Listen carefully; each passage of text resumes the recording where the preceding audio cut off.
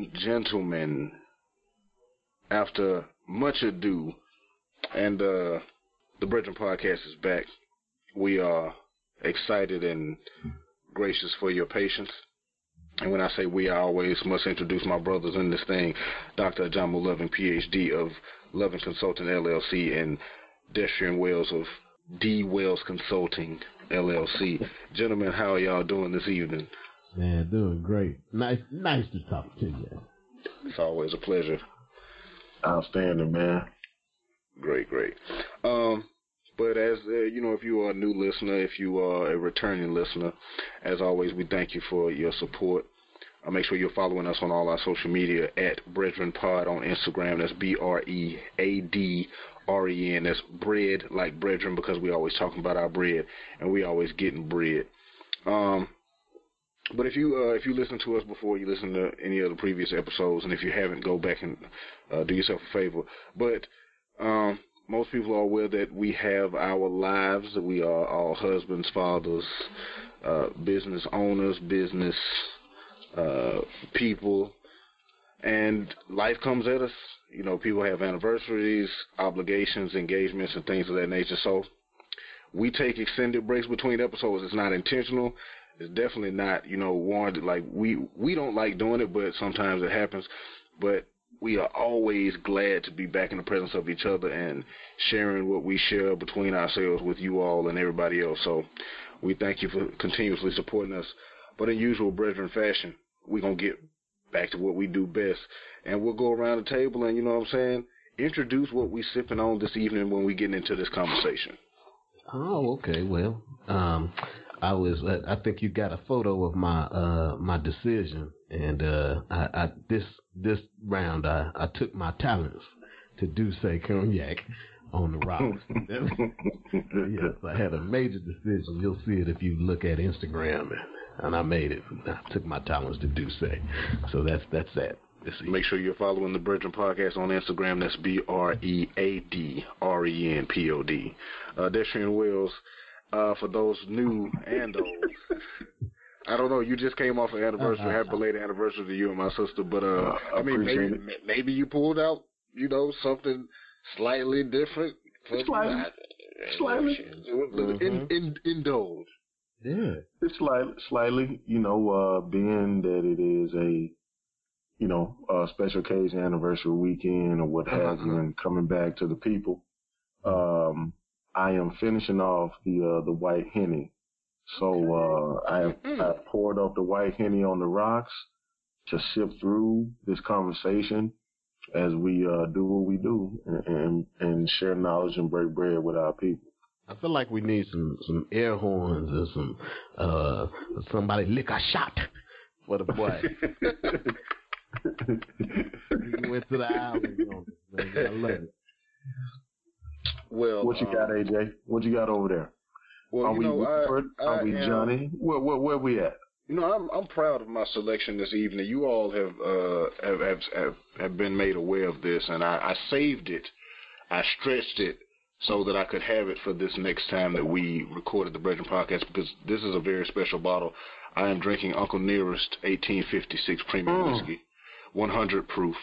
Oh. Now, for those of you who do not know who Uncle Nearest was, or what it is, Uncle Nearest was the black man who taught Jack Daniels how to make whiskey and is just now getting the credit that he deserves. And some are crediting him with the process, I think, of the charcoal filtering. I think that is one of the things that they credit him with, or either it's the charred oak barrels. One of those two things, or maybe both, are what they actually attribute to him, besides the process of making whiskey, which gives, Jack Daniels and Tennessee whiskey its distinct flavor from other whiskeys. So, but he's a black man, a former slave, and this is actually a black-owned business. The CEO is a black woman, Fawn Weaver. Y'all look her up. But I'm proud to be drinking this because it's, if you look around, we got some people that are invested in some, you got some celebrities and some rich folk who are invested in brands that are already, established. But this is actually a new brand of liquor. It's been about 7 to 10 years in the making, and it's black owned. And I'm proud to be drinking it this evening and sharing it with you all. So if you can find it in your local place of worship, it's Uncle Nearest. but how is it? It is quite literally. And I had high expectations for it, and it met them. It is. It's one of the. It's 100 proof that I mentioned that. I will mention that again. It's 100 proof. But man, when I tell you, it's one of the most amazing experiences that I've had mouth wise in a long time. Oh my God! All right. That's not how most people would say it, but all right now. Listen, it's a cornucopia of flavor and experience in your mouth. Jesus Christ.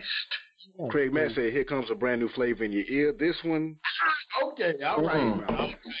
All right, man. Can you stop? Let's start the show. Yeah. When we talk about cheers to the conversation, knowledge being dropped, lessons being learned. Welcome back to the Brethren Podcast, ladies and gentlemen. Ain't nothing different. It's still the same thing. Show. Hey, it might be here early. Cheers, gentlemen. All right. Cheers to you, brothers. All right. Well, just coats and soothes like Pepto-Bismol, but in a good way. So, I didn't know we was gonna have to go get him or not. Like I didn't. No. I'm sorry. I was just indulging in that experience. I'm telling you, man. Oh, okay. Listen, I got to get it, Doc. If you go on their website, you can. There's a locator that tells you where it's actually sold near you. The odd thing about it is I typed in my address, and the closest liquor store that had it was literally next door to my job, like in the same building as my job. And I was like, it's definitely a setup. It's a setup. It was meant to be. It's a setup. But ladies and gentlemen, let's get to the people, baby. Let's get into this conversation that we are bringing to you this evening. We had some discussion offline, and we decided that we would make this conversation about microaggressions and the parallels of political correctness in your personal and your work life.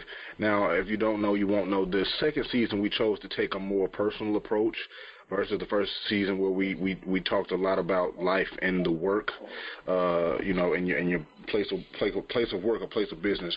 But this season we're trying to focus a little bit more on the personal side of things. But we still talk a little bit about work life, but we talking about microaggressions and political correctness. And I'm going to throw it to you, Dr. Lovin, because you always give us such a wonderful rundown and outline of, where we're heading with the conversation and what possible topics we may hit. Okay. Well, this one right here, I think is an important one on a number of different levels, right? And so I was hoping that we could cover both the personal and the professional experiences that we have with making sure that we are communicating in a way that is effective and not destructive to both your professional life or your personal life. And so, we're talking about navigating the world of political correctness in a way, and how we have to communicate. And so the rundown, as you were, of the topics. Number one, hey, making sure not to say the wrong thing.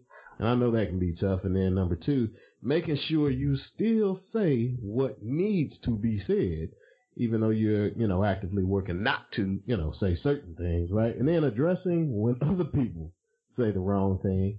And then number four, maintaining balance in professional friendly relationships. And then number five, I thought this one was fun, but extraordinarily important and timely now, with regard to social media and work. And again, I said, hey, this might be something that could be its own topic, but social media and work, and how you balance some of the personal aspects of social media, but also the fact that once it's out there, it's out there. And so, hey, what happens now in terms of ramifications can impact what you're doing at work or if you have a job at all. Okay, so it really, this whole conversation is, I guess, in a lot of ways about conversation and how we can talk to one another effectively, and making sure, I guess, with the first topic, not to say the wrong thing.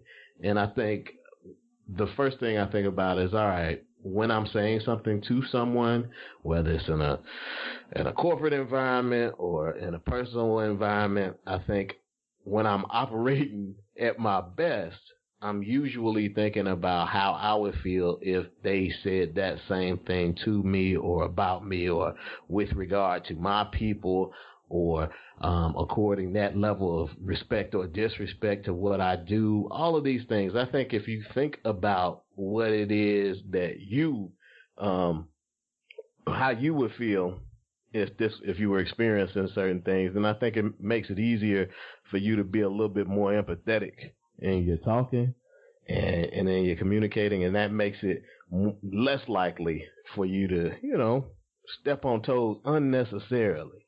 Okay? So that's sort of what I think on that one. Any thoughts, gents?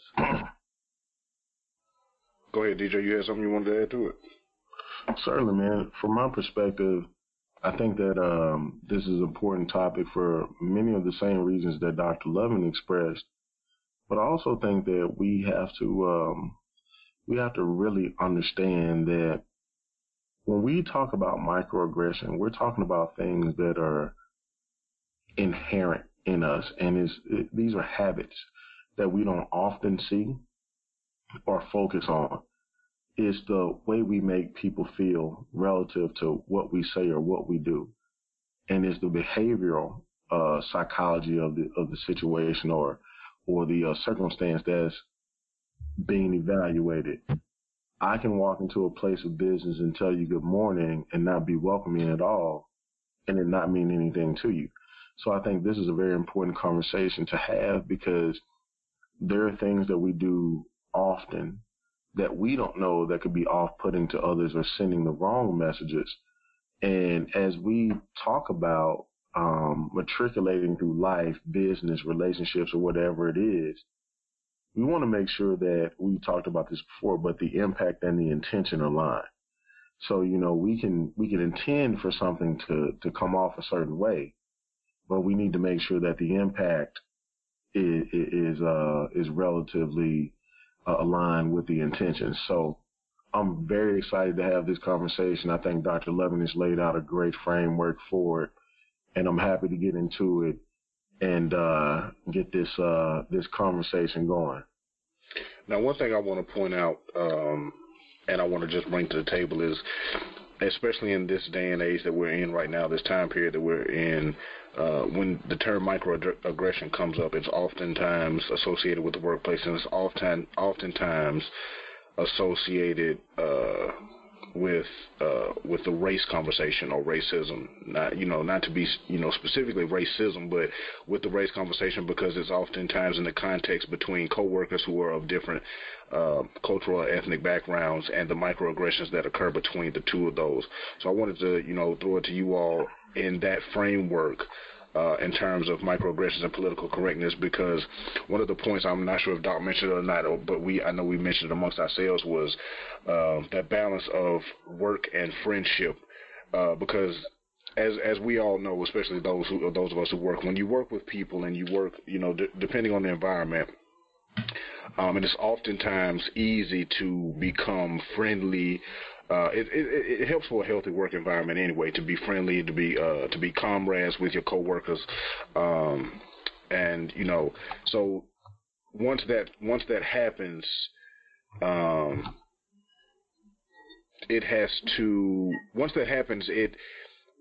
there are oftentimes, unless things are so aligned as if y'all are the same person, political correctness will play a role in the balance of your friendship and your work relationship. But I want to throw that point to you all and let y'all elaborate a little bit on it. DJ, I'm going to throw it back to you first to give your take on it. Thank you. I appreciate it. So, relative to what you're speaking about, this is a concrete area where I think you discern whether you have a friend, an associate, or a colleague, or when you want to put those barriers up around what those things mean, because your level of comfort is going to speak volumes about how in depth you go with a person around a subject matter as sensitive as this. And one of the key attributes and key things that I think needs to be discussed is simple relationships. If you want to get beyond a point where those things that you just spoke about in terms of race and things of that nature are inconsequential, which is a huge thing to surmount, it's important that you develop relationships with your colleagues and your constituents that allow you to have honest conversation. Many times, I don't think that people of color in the workplace can have honest conversation because you're operating from a place of groupthink, or you're operating from a place where there's a lot of homogeneous thought. And that takes a serious toll on you because the opportunities that you have to shed light on situations, they become drowned out by fear or concern of being perceived as a, I don't know, pro-black person. If you're not conservative, you're too liberal, or you're not conservative enough, or you're not liberal enough. You can be a moderate and you can still, come under scrutiny. I personally think that one of the key solutions that we have to get into this space is when we talk about diversity and inclusion, we talk about bringing your whole self to work. It's long been taboo to talk about politics, race, and religion in the workplace. But I think that's been a shelter for people for far too long. It's being talked about anyway. I think that you need to teach people more tolerance or grace and acceptance to say that, we can agree to disagree around your political position, but the fact that you're a great husband, a great father, a great mother, a great wife, a great employee, a great sister, a great advocate, mentor, I can relate to you on those levels. We're not getting to know each other on the levels that truly matter. And we're taking these political parties and these affiliations, and we're defining ourselves and our relationships based on those things. That's to our detriment because that has nothing to do with the person. Case in point, and I'll close quickly so that Dr. Loving can weigh in. Contingent upon your income bracket, black, white, or indifferent, your policy needs are going to be different because your tax bracket will dictate to you what those needs need to look like. Your family is going to come first. And while you may want to contribute to the greater good, and you should, you're going to think about your family in context of that. So if you're making $500,000+ a year or more, you're going to be a little bit more fiscally conservative as it relates to tax policy. And that's simply because it affects your house. It doesn't mean that you care less about someone. And so for my African American constituents out there, I would urge you to understand policy as it relates to tax brackets and not necessarily label a brother or sister a sellout because they have more conservative views than you. That may be because it impacts their family in a different way. Consequently, those same brothers and sisters who are experiencing economic growth and acceleration, they also have a responsibility to have a voice for those that are less fortunate. So it's a give and take situation. It is a mutual beneficial situation where we can matriculate through the economic reins of society without forgetting where we come from, but also realizing where we are. We have to make different decisions. So with that, I'll pause there and I'll turn to Dr. Loving. Yeah, this is tough, man. In a lot of ways, when you start talking about politics, it's difficult. I remember my first sort of political questioning of my mom, and then I want to say I was probably like 7, something like that. I don't know. It's a long time ago, and I was asking her who she was going to vote for. And she said, "You don't ask a person who they gonna vote for." And people didn't talk about their politics as much then as they do now. So I can understand what you're talking about in terms of the tolerance and everything like that, as a way to cope for the fact that there's just so much more information that we have about people and their political beliefs and thoughts as compared to what there used to be before the advent of social media. I think the point of sensitivity here is that you can have political disagreement and I think even keep it in a safe place of, okay, well, we just agree to disagree when you talk about things that are maybe strictly financial or, those types of discussions.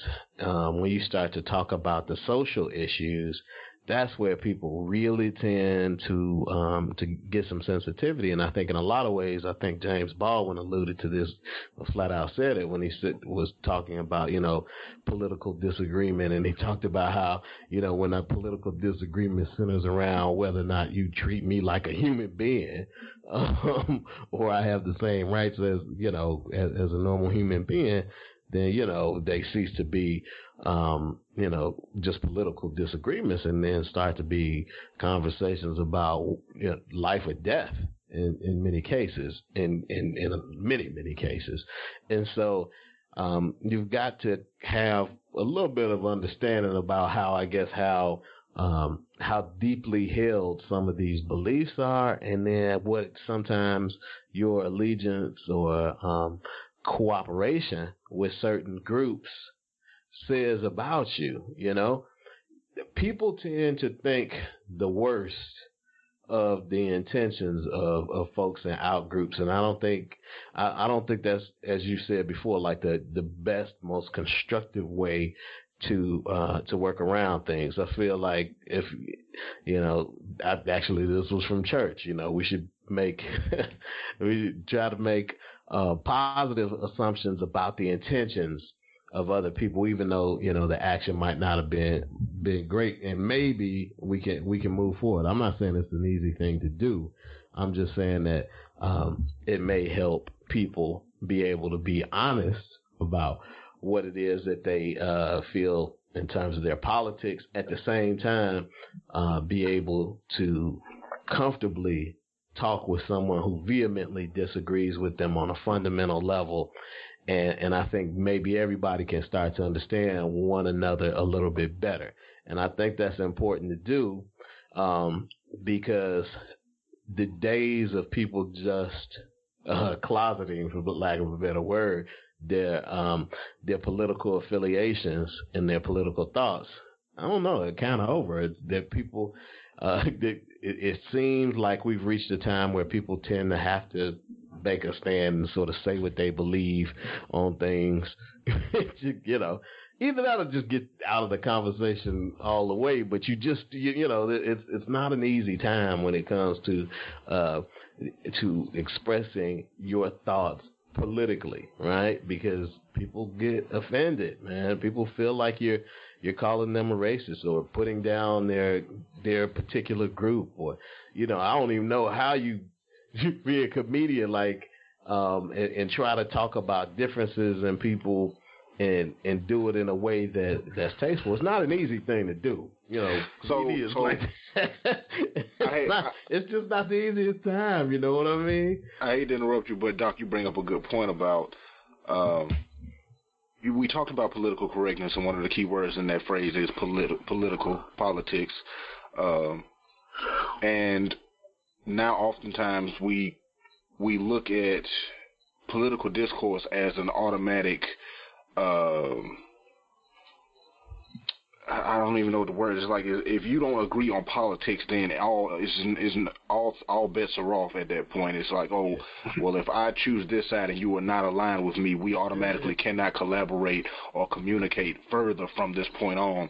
And I was listening to T.I.'s new podcast, Expeditiously, and him and Killer Mike were on, and they were recently on the Revolt Summit on a panel, and they had Candace Owens on. I don't know if I'm pretty sure I know y'all are familiar with who Candace Owens is. She's a very conservative black woman. I saw that. Trump supporter. But you know, I didn't watch any of it. I didn't see anything. I saw the small clip that's been going around where she obviously, it seems as though she's made an absurd statement, which isn't far-fetched, trying to explain her point of view or something, and T.I. strongly disagreed with it and brought notice to it. But in the conversation that him and Killer Mike were having on the podcast with just them on, Killer Mike brought up a good point. It was, as far as us as black people, we, you know, that political correctness, that political discourse immediately breaks us apart, and that in itself holds back progress. Whereas, you know, the point he was making is we all have to sit down and we all have to listen to each other, whether we agree or not. The basic human aspect of listening and understanding. We do not have to agree. We can all sing together, but we cannot all talk at the same time. Well, so that goes back to the way in which, you know, a culture or civilization was given to you on this land. So if you really think about what's occurring, when you speak about that, you're talking about a group of people who are willing to adopt the ideology. And we don't have to argue with each other. We're going to either say, hey, this is the ideology or what have you. If you adopt that, you don't argue with me. You are either for it or against it. And it's an ideology. And what happens, or what has happened in the course of history, is that you can have a, and this is me just being really authentic, right?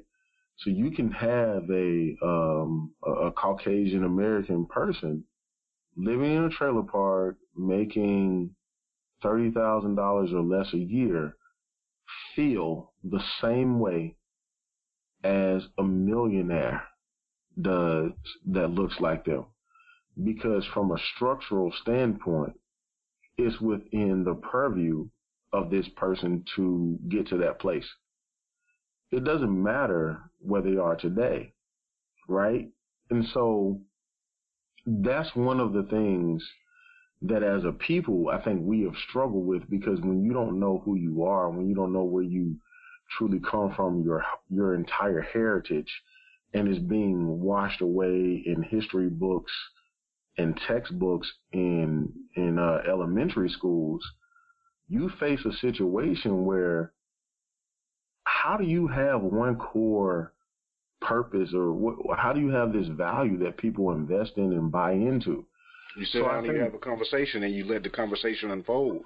Just how we all three of us we are three different people, but we have a common goal in mind, which is to have meaningful conversation and release it to the world. We don't always agree on everything, but the fact of the matter is we give each other the time, we give each other the respect, and we give each other the admiration that requires us to be able to, you know, do what we do. And that in itself gets a lot accomplished. But in terms of what we're talking about when we're talking about microaggressions of political correctness, is at the onset of somebody not agreeing with you or not having the same thought process or same exact ideals as you, the average person, or they would have you to believe, will automatically and unequivocally tell you, I don't, you know what I'm saying? That's where the line stops. It's like, oh, you this, like we could have everything in the world in common. But if I'm a Democrat, and as soon as I find that you're a Republican, I'm immediately turned off at the fact of even communicating with you from that point on, and then I shut it down based on that.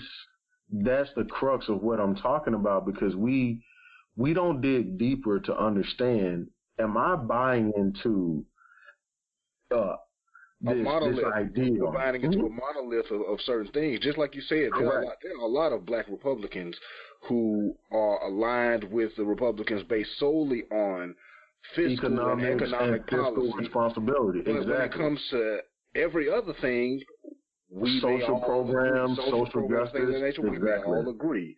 And that's part of the the system, the political system of giving labels to things and placing everybody into a box. That's why, me personally, I did not register with the party. Neither do I, by the way. And this is the first time in my life, as part of being in this political process, because of course I'm black, I'm from the South, and we were, just like being raised that, wherever you were raised religiously, that's what you were raised politically. Like I was raised as a Democrat. Everybody around me was Democrat. You wouldn't dare be a Republican. It was just frowned upon.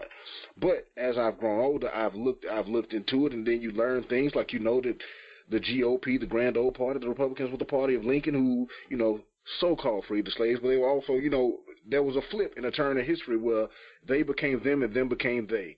The donkey was the elephant and the elephant was the donkey, but and you got to know that. Point, but and that's the thing. No, it's not besides the point. It is the point. I mean, it's the point, but it's not the greater point of what we're talking about. Right. Because aside from all of that, if I was to take bits and pieces of every single political, quote-unquote, political party there was, you can't label me. But based on the system in place, they would force me to label, or so they would make you think. Or you could be like me, and you could be, I'm not a part of a party, but I will take my demands and my ideals, and I will align them with whoever I feel aligns with that the most. And any disagreements that comes with our ideologies, I will make my grievances known, and we'll go from there. But like we said, once there's an automatic discrepancy, that's what most people immediately shut down communication in all forms. It's like people lose friends over elections and things of that nature, and just conversation. Oh, certainly. But in terms of microaggression and political correctness, because that's the main point of this conversation we have tonight.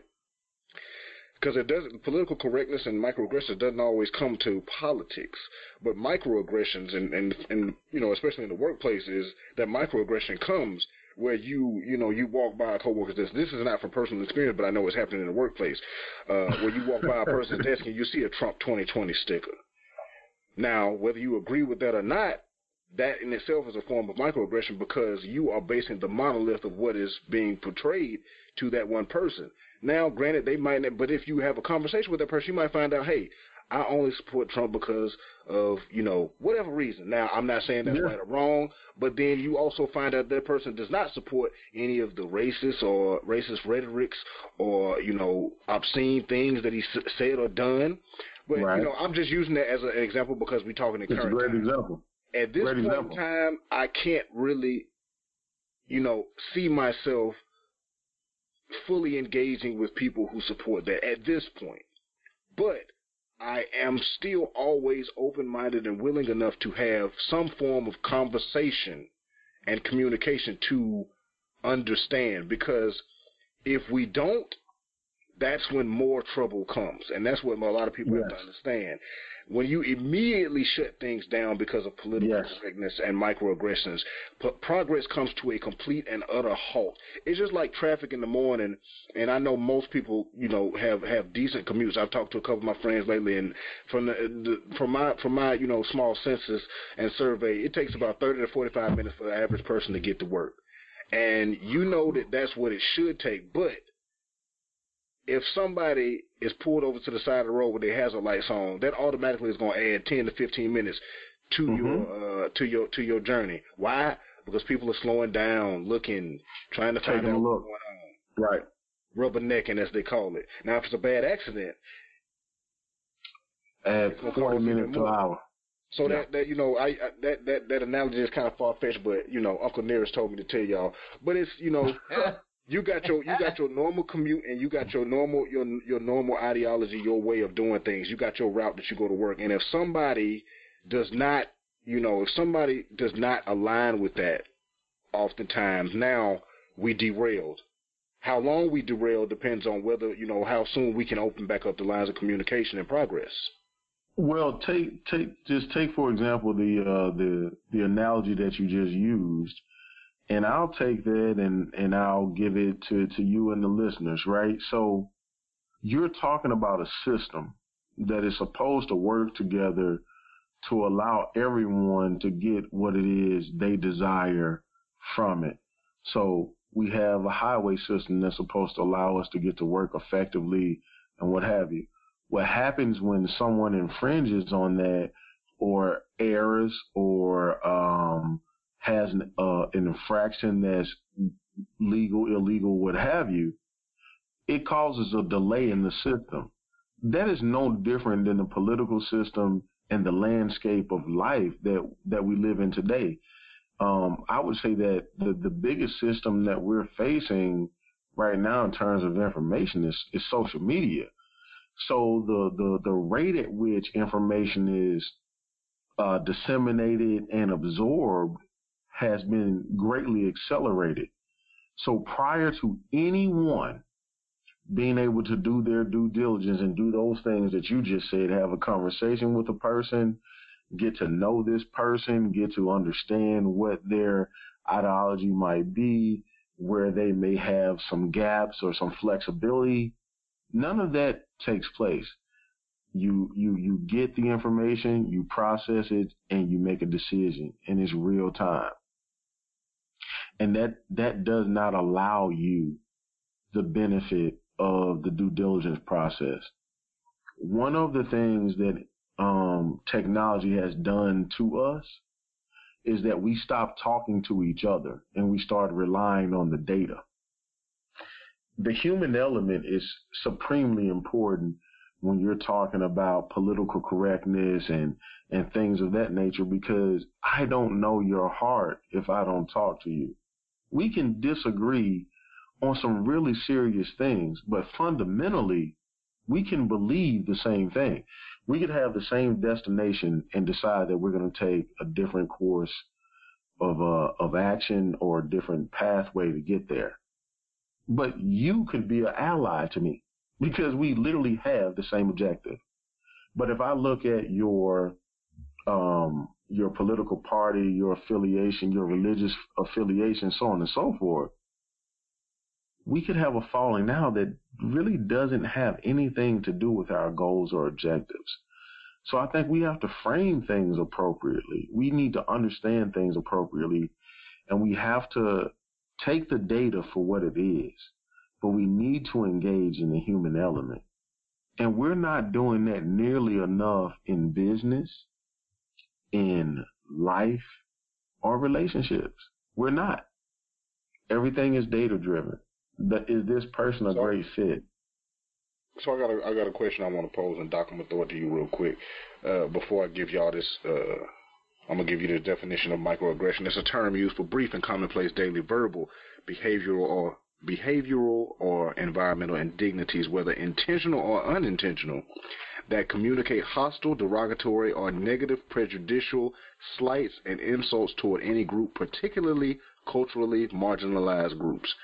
That's the definition of microaggression for those who want to know exactly what it is. Now, here's the point and the scenario that I want to bring up that I want you all to discuss is in the workplace specifically. And we can take it to personal. Personal might go towards the after show when we start talking about married life, married microaggressions. But in the workplace, let's say there's a microaggression that is happening. There's the coworker who always wants to talk slang with you because you are black. Everybody may not have experienced that before. I have. You all may have, but you know what I'm talking about. You know, the white boy who's, now he's never been around black people really in that sense. But he always but he always wants to call you, "What's up, homeboy," and stuff like that. And you can tell that it's not coming from a genuine place. It's him. It's a microaggression because it's. But then if you have the conversation with him, you may understand that he's not doing it in a negative or derogatory way. He's just trying to relate based on the small amount of knowledge that he has when it comes to black people. But that point never comes because the microaggression ceases communication.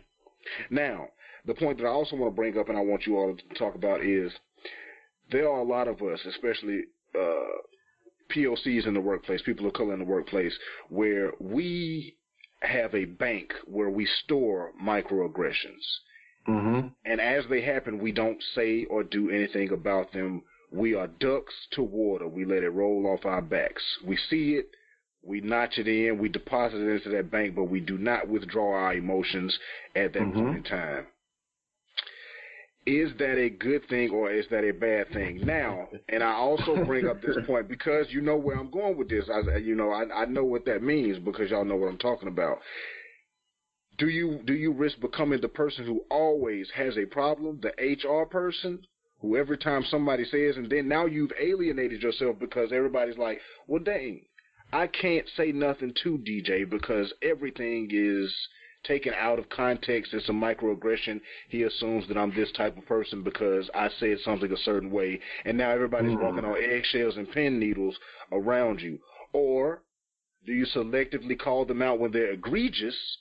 And then what is egregious? And if it's egregious, is it considered a microaggression? Wow. Dr. Levin, what you want to do with this? You know, I think it's tough. Let's conversate, converse. However y'all want to say it. I don't care which one is the right word. Let's go. I think for so long, the scales would tip the other way where all certain folks did was swallow indignity and, and dealt with both macro and microaggressions all the time, right? And we're not just would be openly mocked about their presence in certain companies being indicative of affirmative action and all the rest of this type of stuff. So people have suffered some direct indignities and things being said, and I think things, at least in the workplace, have progressed to where obviously those blatant negative things, will always get you called into human resources, and rightfully so. And I think now much more so than they had been, people are having to watch what they say and keep their language professional in order to keep from getting themselves put in a bad situation based on their own doing and their own talking. But I'm just saying, still, now folks are having to learn. I don't think that's necessarily a bad thing, right? There are folks who've been playing it fast and loose in a lot of ways and doing real harm to people, and it's changed, and I think that's a good thing. At the same time, anything that you're vigilant about, some people can be hyper vigilant about it, and you, depending on how sensitive you are to the things that people say and what your particular pressure points are, you can definitely feel like people are coming at you in the workplace. And I think some people may feel like people are coming at them even when they aren't, or, from genuine places of ignorance or all the rest of these things. I like to give people the benefit of the doubt when it comes to their motives. I think that's a healthy thing to do. I think it's healthy in a number of ways, but one of them is it allows you to still have the conversation with the person. Now, that doesn't mean that you trust them and invite them over to your house and let them read your diary or anything like that. But it does mean that you can maintain professional relationships with people that you don't necessarily have a lot of agreement with on social or political or whatever. And I think that's a skill to be had, right? I wish it was a skill that more of our politicians had, where they could disagree, have real political disagreement about the tactics that you're going to use legislatively or whatever, but still respect one another and then be able to compromise, because now you can still converse with one another instead of saying, I don't talk to that group at all. Well, if we're going to make progress, then you're going to need to be able to talk with people who you disagree with. That's the only way to make it work. And so, you need to be able to do that at work. We need to be able to do that, in terms of, what's going on politically. And to a certain extent, I think even socially, you have to be, permissive in terms of certain things with your friends. They might not have everything figured out the way that you do, and they may still have some growing to do, and they can still be a friend. But on the other side of that, like, I think you do have the right to draw your lines as well too.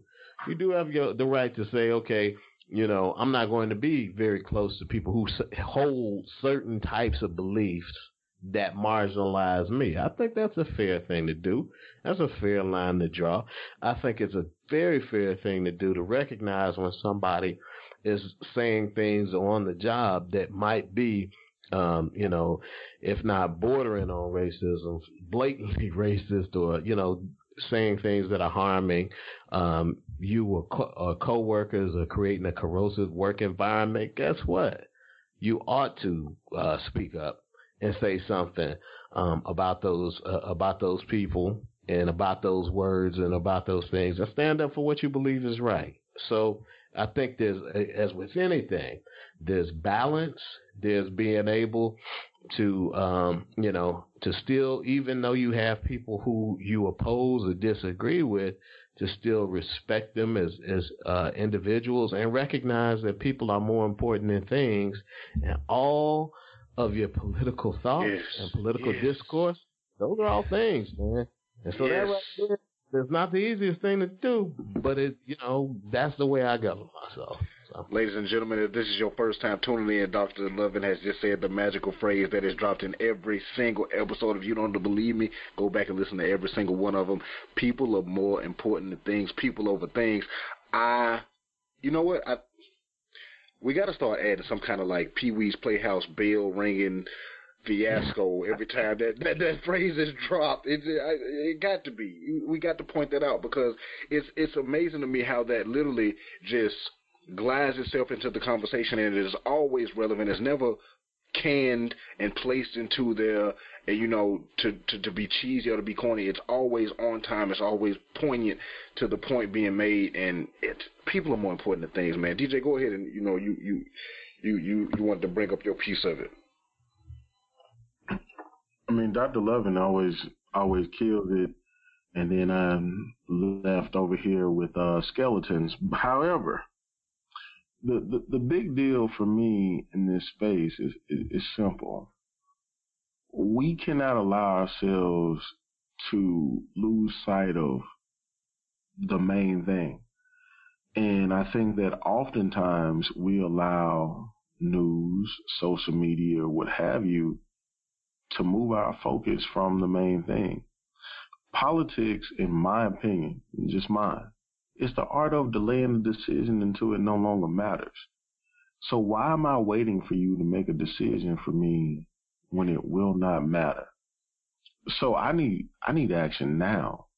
In order to do that, you have to have a conversation with people who don't agree with you, because you need them to understand, not agree, and hear me clearly. I need you to understand my position. I don't need you to agree with it. I simply need you to understand. Because if I can soften your heart when you're going to the table with your constituents, maybe, just maybe, you hear my voice at that table. And if you don't, so be it, but I did my part. We do not engage enough, and we allow politics to play out because we have decided that being hands off is better than, being misquoted or misconstrued or what have you. You need to hold people accountable. You misquote me, that's defamation of character. Don't do it. I'm going to hold you accountable. I'm going to say what I'm going to say, and I'm going to mean it. But you're not going to get to misconstrue my words. So I think that we have to stop avoiding the conversation. And similar to what Dr. Loving expressed is, we have to get to a place where we move beyond the conversation into action. And what that looks like for us as a group of people, I honestly thought I knew, but I don't know, because we are so disjointed politically, and what we think politics are, like agreement. Politics is not about agreement. Politics is a deal.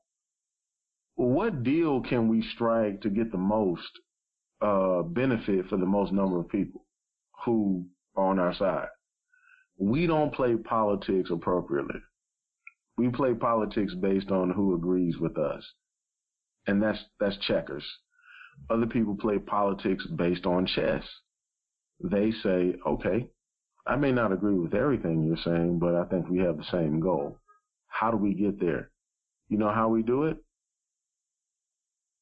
We exploit the holes in the African American community. We export their culture. We do cultural appropriation. We do all these things where they fight with each other, and they never really understand that it's not even having an enemy. It's simply getting out of your own way and understanding that politics is bigger than agreement.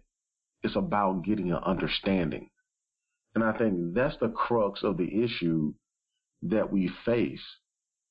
We don't have to agree to move forward. We just need to have an understanding.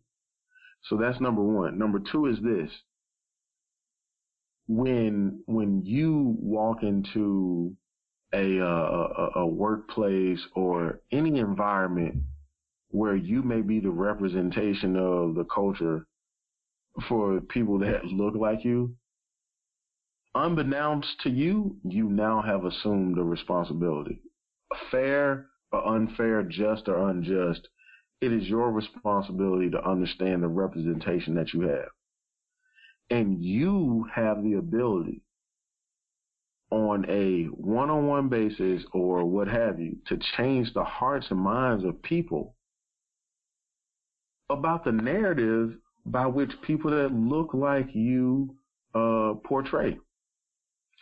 So if I show up at an event and I show my ass, unbeknownst to me, I'm impacting and I'm affecting both of you. It doesn't matter if I feel like I am. If I'm big enough, I'm impacting you. And you know, we can look at the recent things with Antonio Brown or whatever. I won't even comment on his civil case, but just the nature by which he's gone about his business. That is not the type of activity that I would recommend to a young black man trying to be successful in any arena of business. It's not repeatable. It's not.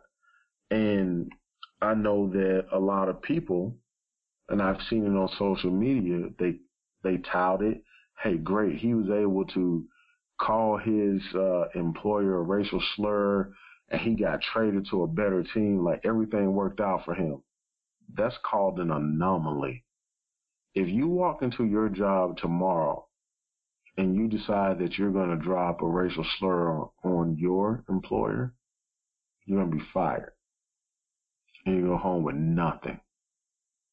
Essentially, he's about to go home with nothing. And it is a sure sign of the superstructure that is in place to make sure that you are put in place when you do not acquiesce to certain things. How do you overcome that? You have to align with your culture, and you have to have some type of group movement around economics, and you have to do it in a way that is not necessarily politically correct, but is agreeable to the demographic for which you are attempting to serve. He only has himself. He loses and he hurts the culture. In reference to Antonio Brown, that is. So when you pose that question to me and you ask me, what do you see? What do you think? What are your thoughts on what Dr. Lovin is saying? I agree concretely.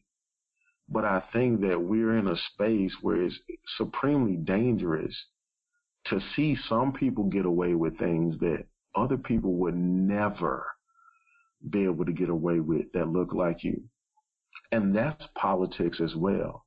That's also putting an image and a story in front of you where the few of you who think that you can do this, please go ahead.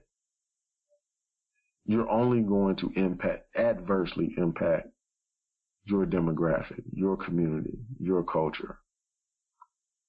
We can't take L's. We are entering into a space where we need seasons, with the S, seasons of consecutive wins. We need black and brown people to be doing the right thing from a political perspective, in office, out of office, and we need them to come together, and we need them to find an understanding. Forget agreement. Find some level of understanding that you can push forward. I think one of the things that people always often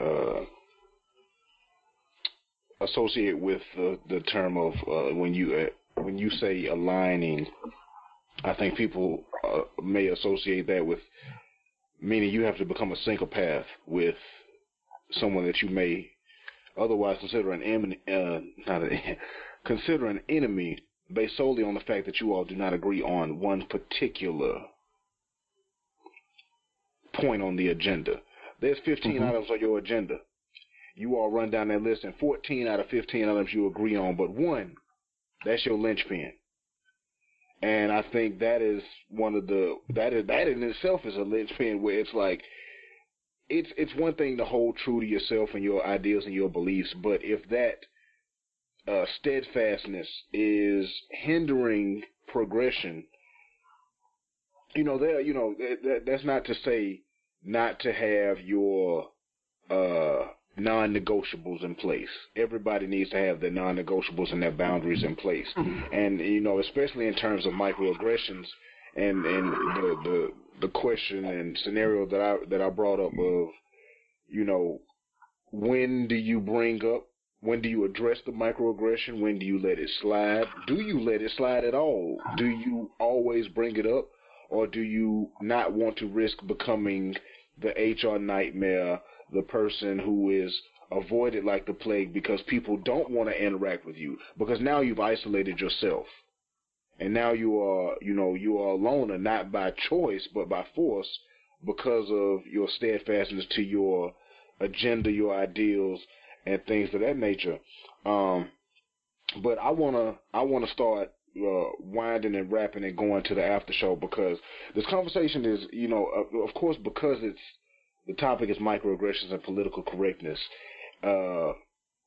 It's been a very political based conversation, not in terms of we talking policies and politics and things, but politics was heavy in this conversation. But I want to take something into the after show, Jemele Hill, and that's all I'm gonna say.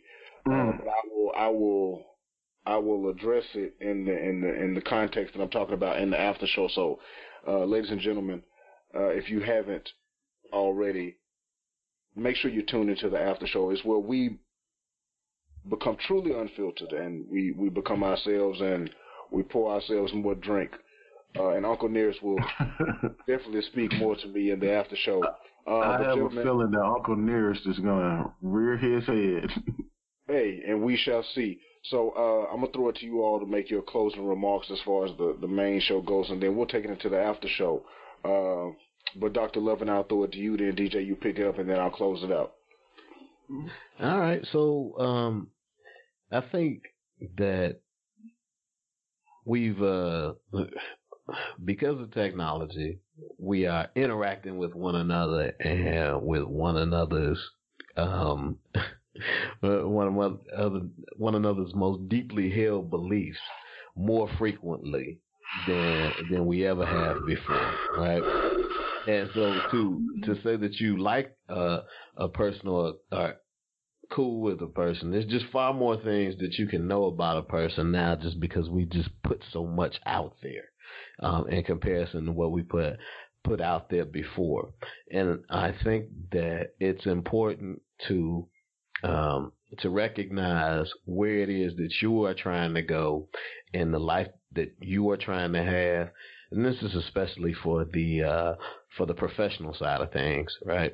And the way in which you want to communicate so that you can be productive in moving towards where it is that you want to go, right? So the conversations that you have, the image that you put out there, even the image that you put out on social media is all consistent with what it is that you're trying to do. And so, being intentional about where you want to go, that intention and impact thing.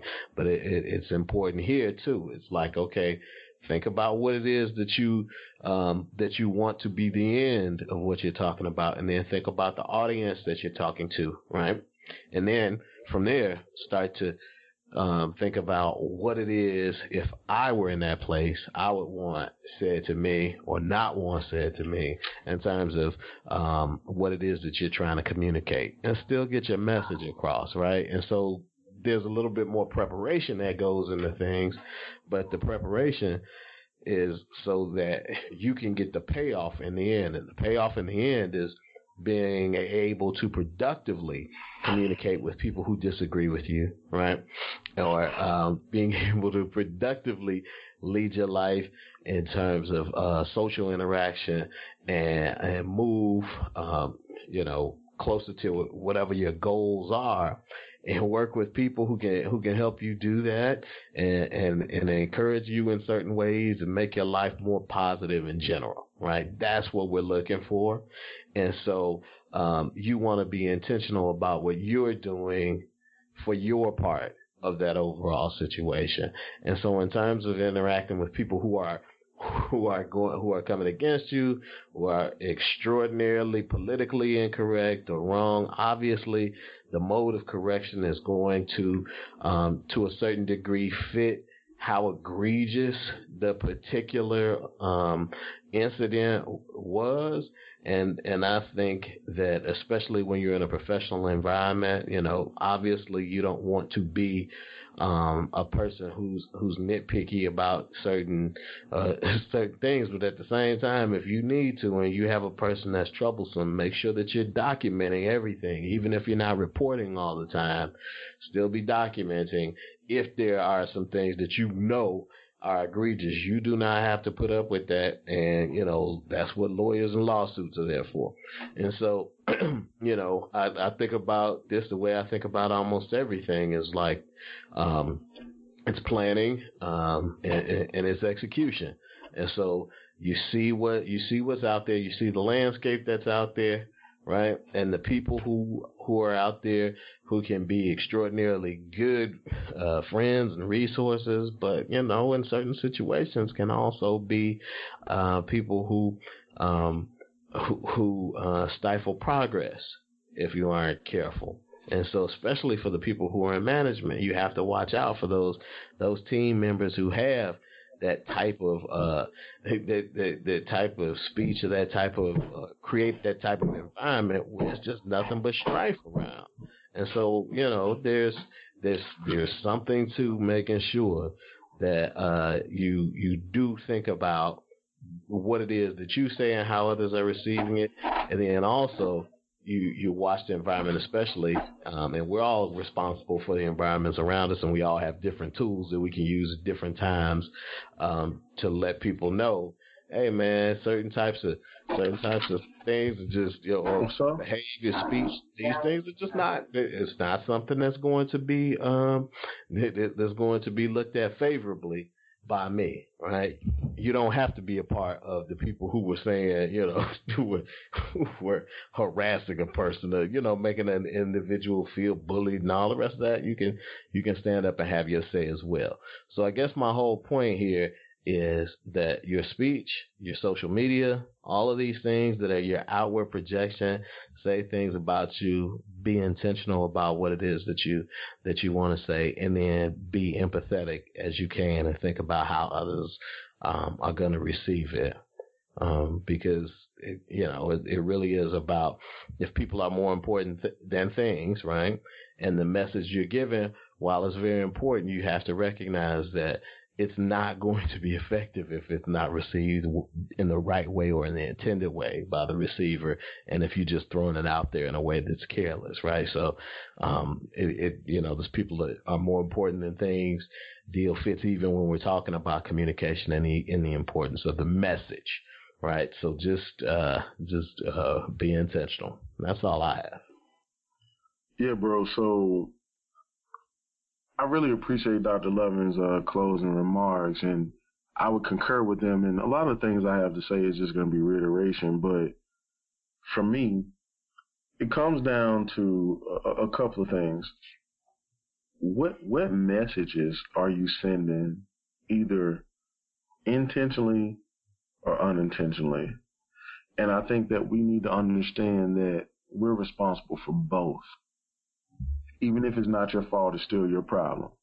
So even if you are unintentionally sending messages of microaggression to your coworkers, to your spouse, to your friends, to whomever, even if it's not your fault, it's still your problem.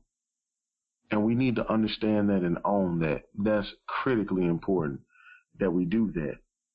The second piece of this is you posed the question, when do you address these things? If someone is being egregious, you absolutely address that with them immediately. Because it's up to you, even from a standpoint of corporate protocol, most situations can't even advance beyond a simple HR infraction until you have made it known that you're uncomfortable with the behavior. That then creates a hostile work environment. So if someone is being aggressive towards you or doing whatever in the workplace, you're absolutely well within your rights to report that, and you should. And you shouldn't have any fear about being, quote unquote, that person or what have you. If you feel compelled and moved to report it, it's likely a behavior that's probably a little bit more aggressive than you even think it is, and it could have merits that go far beyond what you see today. The other thing I would say, AJ, is we need to get to a place where we stop looking for people to co-sign and agree with us. Life is not about agreement. Life is about how do you navigate basic understanding. We can disagree, we can become strategic partners, we can disagree, and we could be enemies. It could be either or. But if we can mutually benefit each other, we need to find some way of understanding what it is we can contribute to each other. And if my politics don't align with yours, it's okay to pose the question why. And you may find out that why is very small. And if it's a big enough why, then you agree or you understand that, you know what, I'm just not going to be able to do business or have a friendship or a relationship with said person. But at least understand why. We go into so many situations where we don't even have the why. And we're moving on what we think. And we have to change that narrative. We have to make better decisions. And we have to understand these things. Now, finally, I would say that this is for everyone, our African-American listeners, our Caucasian listeners, whomever, whatever demographic you're from, not to alienate our Hispanic people, Asian people, what have you.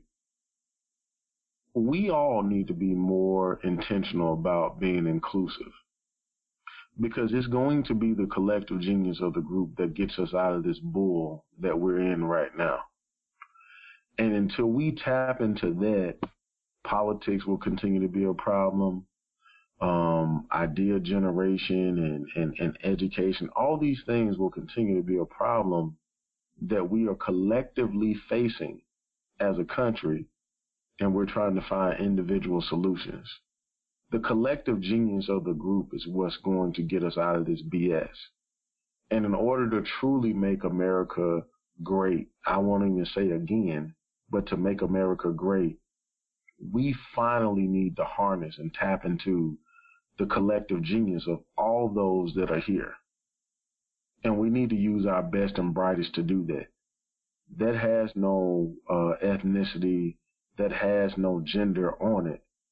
It's about saving ourselves, because we're at a place where we're behind and we're lagging the rest of the industrial and civilized world.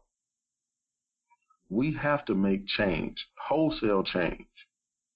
And I think that starts with the attitude of understanding versus agreement. So those are my closing remarks for the formal show. And I absolutely look forward to getting back to the conversation and once we get into the after show.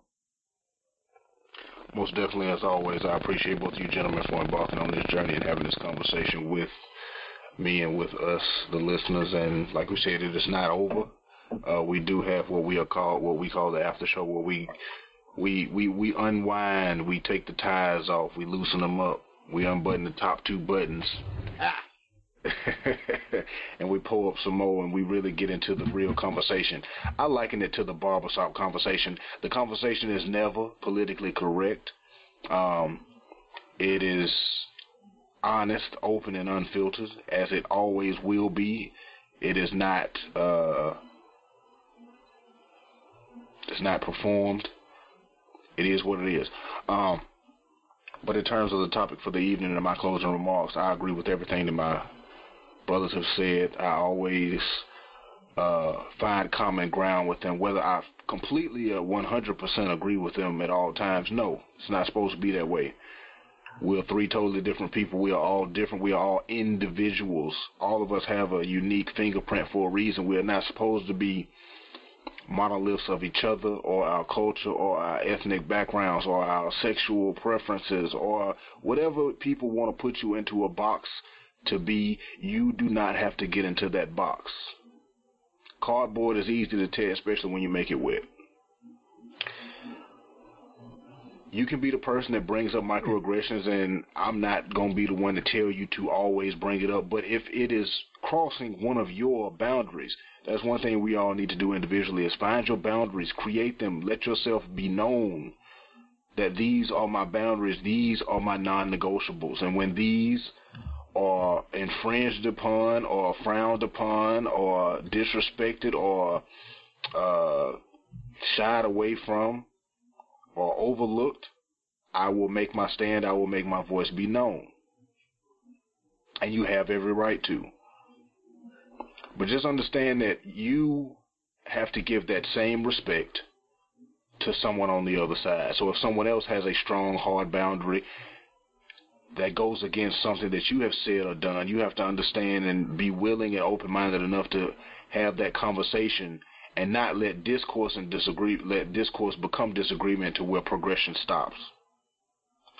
We'll continue the conversation in the after show, and I'm going to bring up a point, and we'll, like I said, it's going to go along the lines of the Jemele Hill scenario. I won't call it a situation or a fiasco because it's kind of blown over at this point, but it brought up a great conversation. But as always, we appreciate you all for embarking on this journey with us at the Brethren Podcast. Make sure you're following us across all our social media at Brethren Pod on Instagram and Facebook. That's BreadrenPod. Make sure you like and subscribe. The website will be coming soon. We got T-shirts for sale.